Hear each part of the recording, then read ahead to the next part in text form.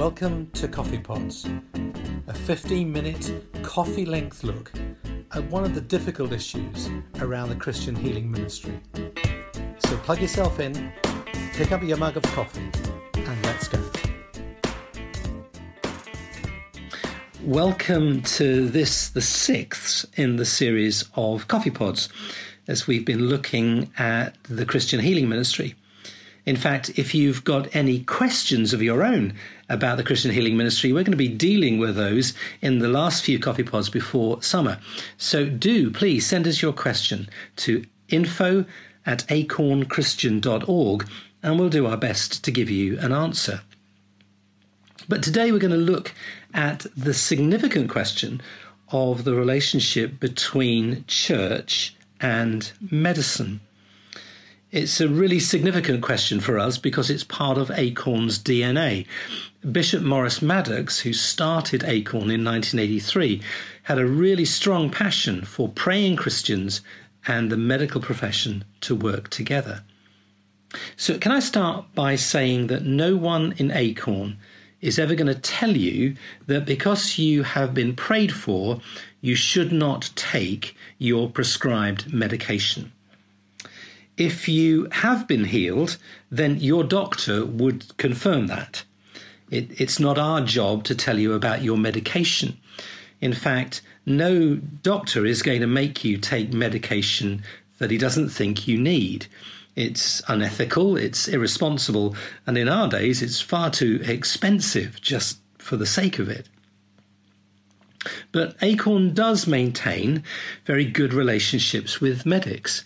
It's because some of our staff and team, past and present, have been medics, but also because we seek to keep ourselves involved and informed so that we can help others too. Now, the relationship between medicine and ministry is probably much closer than we might first think. Miracle and medicine are not in opposition. They are actually both the working of God. But I know that there have been some faith streams who've said that if you take medication, you're not trusting God, and some have refused medical treatment.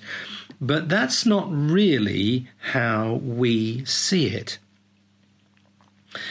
Funnily enough, this issue of the relationship between the church and medicine is the only time I've ever been thrown out of somebody's house on a pastoral visit as a church leader.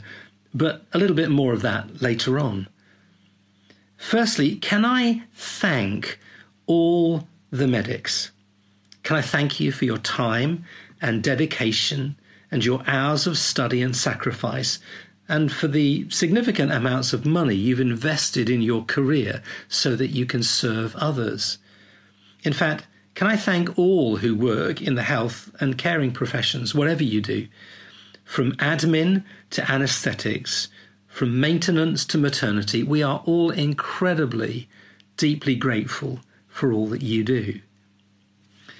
But the church has had a long history in caring for the sick and infirm. From Jesus, there are 72 accounts in the Gospels of healings and exorcisms, some of them very public indeed. In Acts chapter 10, when Peter is explaining to Cornelius with his family and relatives in Caesarea, he talks about how God anointed Jesus of Nazareth with the Holy Spirit and with power, and how Jesus went around doing good and healing all who were oppressed by the devil because God was with him. But into early Christianity provided some very innovative forms of healthcare as well as spiritual healing that figured quite significantly in Christianity's appeal and expansion. Early Christians nursed the sick to emulate the healing ministry of Jesus and to express God's compassion. And during this time, missionary outreach to the sick was a very powerful witness, particularly in the epidemics that ravaged some of the ancient cities, and gave Christians opportunity to demonstrate their faith and their service, and, of course, supernatural healing.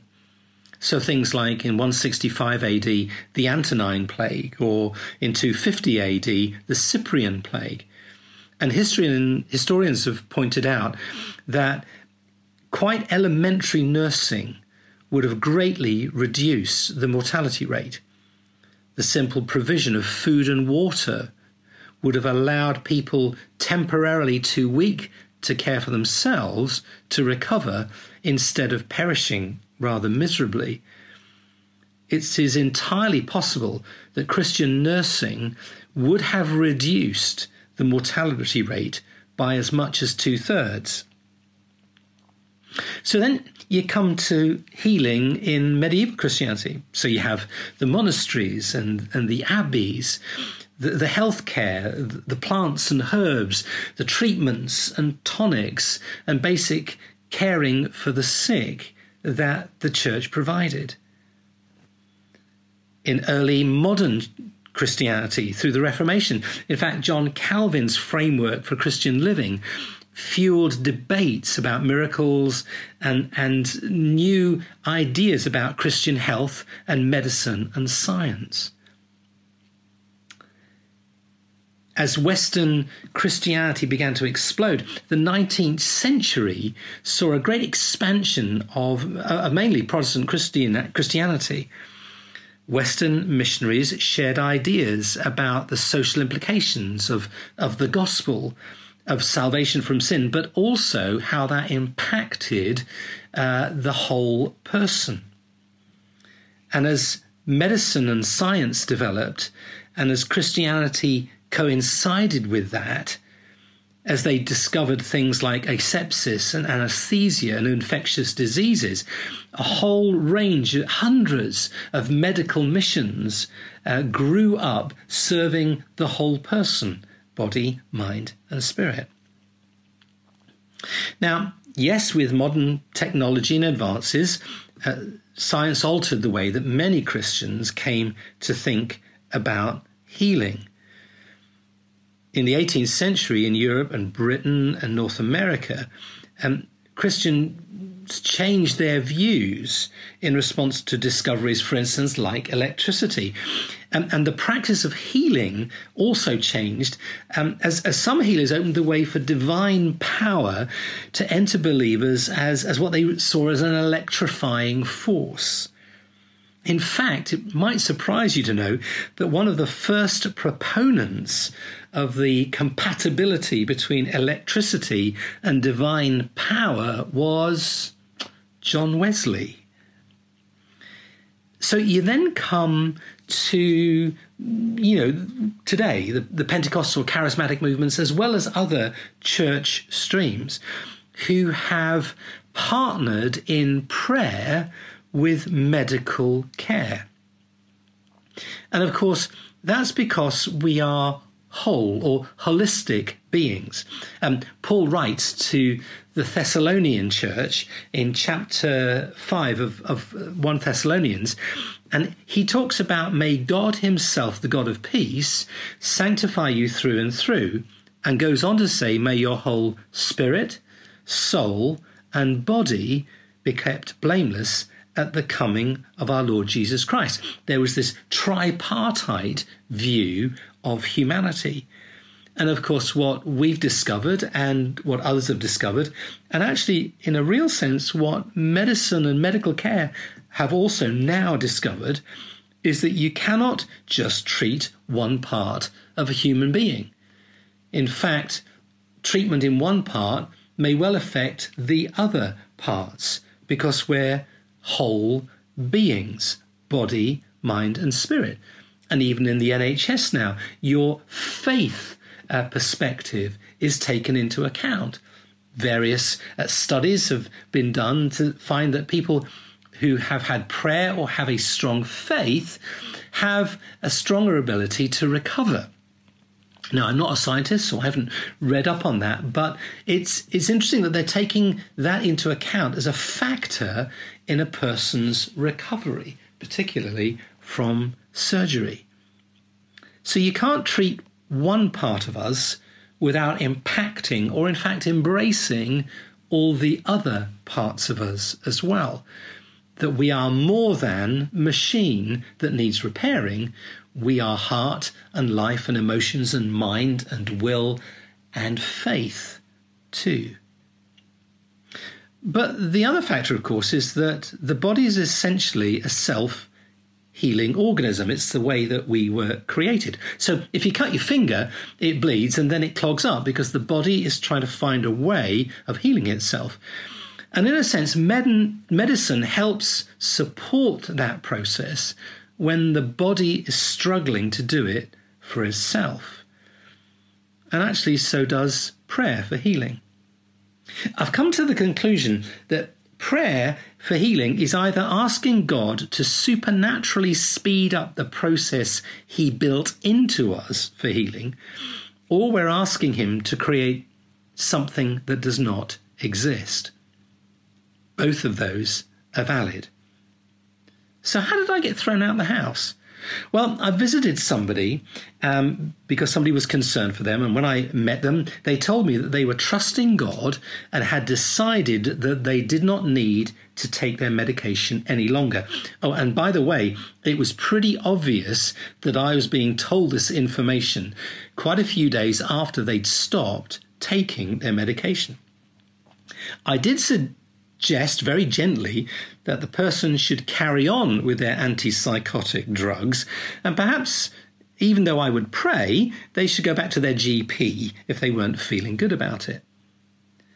To which I was accused of not believing in God, not having any faith, in fact, of not knowing God at all, and was summarily dismissed with the words, "Get out of my house. You are not speaking from God." And I was literally escorted through the door, which was closed very firmly behind me. It was a very odd moment to stand on a closed door as the pastor of a church. But it shows that miracle and medicine work together, and that medicine and church must work together. In fact, I have a friend who prays over their medication daily before they take it. So, do I believe in God working miracles today? Absolutely. Am I praying for them? Absolutely. And I know that the church is not always where it should be when miracles are needed to take place. But actually, we can get better. And God uses every possibility and option to relieve suffering. But I know that God uses both means to bring healing, and both are in the wisdom of God. And a closer look and a closer understanding, more faith and more fact, is helpful.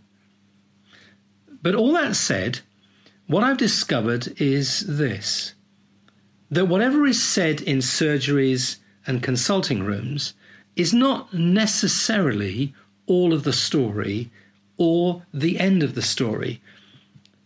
In truth, it's not really over until the Lord has spoken. Proverbs 20:24 talks about a person's steps are directed by the Lord.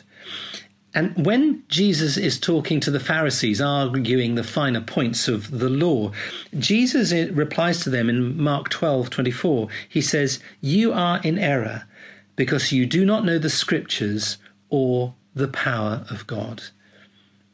And so we have a great relationship with the medical profession, but I also know that it's not over until the Lord has spoken.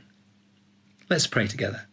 Father, thank you today that whether we are on medication, whether we are undergoing medical treatment, thank you that you are with us and that you are present with us. Thank you for all those who have cared and do care for us in the life that we live. And we thank you for the provision of incredible wisdom and incredible advance and study to help life. But Father, we also thank you that it's not over until you've spoken. And we trust ourselves into your care today. In Jesus' name we pray. Amen. Thank you for joining us on CoffeePods today. We appreciate you giving us the time.